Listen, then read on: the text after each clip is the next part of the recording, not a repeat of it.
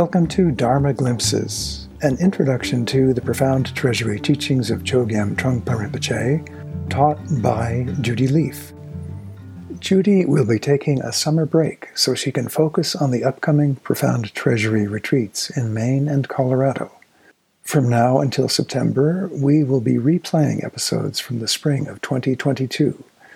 In this episode, originally published last July, Judy discusses When You Lose Your Mind, Come Back. Welcome. Today I'd like to focus on a simple saying, which goes like this. When you lose your mind, come back. When you lose your mind, come back. You could think of this as advice in terms of your meditation practice, or a way of thinking of meditation practice as continually and repeatedly losing our mind, and continually and repeatedly bringing ourselves back. In fact, that's actually a lot of what happens in meditation. And you could say that the distraction itself, noticing we've lost it, is the moment we can return. So you could say, returning and returning. What are we returning to? It's actually pretty hard to put in words exactly what we are returning to, but it has sometimes been described as returning to the simplicity of the present moment, or what is happening right here now. Simple experience without twists and turns or interpretations or elaborations, but experience at its most basic, raw, intimate, and true. When you lose your mind, come back. Another thing about this phrase is it implies kind of a dynamic quality of what we're doing when we're trying to work with our mind, with its distractions, with its upheavals, with its insights, and in all its complexity, and beginning to see how that arises from a very simple place. Another phrase my teacher, Trungpa Rinpoche, used to use quite a lot was, don't think too much. And that's a very simple but powerful advice, especially in such a conceptually sophisticated and word communication-based culture, such as that of the modern world. Of course, thinking is essential. Thinking is useful. We approach and first encounter the Dharma often through words, through thinking, through videos or various verbal or written teaching. So thinking is definitely a part of it. So what are the values and the limits of thinking and the conceptual understanding? What are its limits and what are its benefits? And what is thinking too much? What is that about? What does that imply? On a simple level, thinking too much can simply refer to obsessing about stuff, being over-interpretive and somewhat impatient, trying to pin things down through the power of our clever minds, through the power of our words.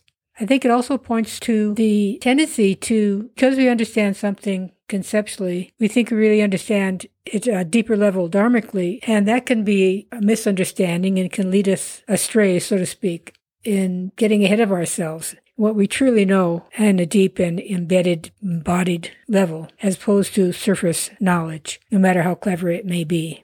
The phrase, don't think too much, also is a suggestion that there's other ways of knowing that we need to access, other ways of knowing that are not verbal, not conceptual, and that can be accessed by practices such as mindfulness and awareness or sitting meditation. There may seem to be a bit of a paradox here because the Buddhist tradition has tons of volumes of written teachings and sophisticated logical systems and all kinds of words, sutras and written down teachings that are revered. There's a great reverence for the written word all the way down to the reverence for the alphabet itself, the vowels and the consonants and the letters and the words. Tremendous respect. And scholarship is highly valued. Yet to be a realized person, to live a dharmic lifestyle, you do not need to be a scholar. You do not need to be all that clever. There's a different level that needs to be accessed. Personally, I deal with a lot of words myself. I do a lot of editing and also teaching, so I'm using words all the time. I'm using words right now. I'm using words to talk about not using words. But over time, through my practice and through what I've learned, I also see the limits of words. I've seen how Dharma can point you beyond words, basically. Words point you beyond words. So when you lose your mind, come back, it could be coming back from the tangle of conceptual knots and fascinations to something immediate and basic and close to the heart. Trungpa Rinpoche used the terms intellect and intuition, referring to these two streams, I suppose you could say. And they're not in opposition, not at war, concepts bad, non-concept good, but there's a sense of sophistication in the interplay of those two. There's knowledge and there's wisdom. So I think the main thing is to know the difference between the two and to uncover wisdom through knowledge, not cover it over through our cleverness, our words, and our more superficial understandings of things. I sometimes think of this as the rational mind and the creative mind and the interplay of those two. And perhaps meditation and practices like meditation are simply rebalancing those two components, those two abilities. We're so taught from early on to so highly value rational mind and rational thinking, and there's a good reason for that. But then we find that our wisdom capacity is stunted. It's not nurtured in the same way.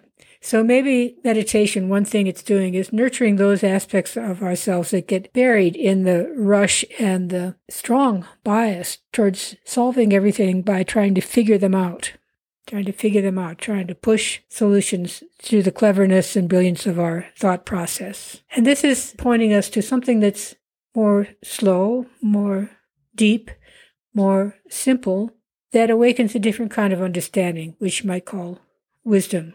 That awakens a different kind of being, which you might call compassion.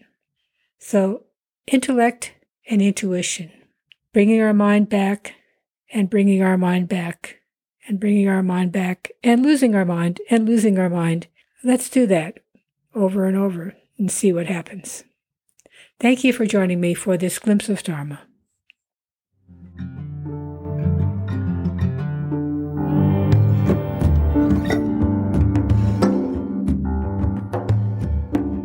This podcast is made possible through the support of the Hamera Foundation.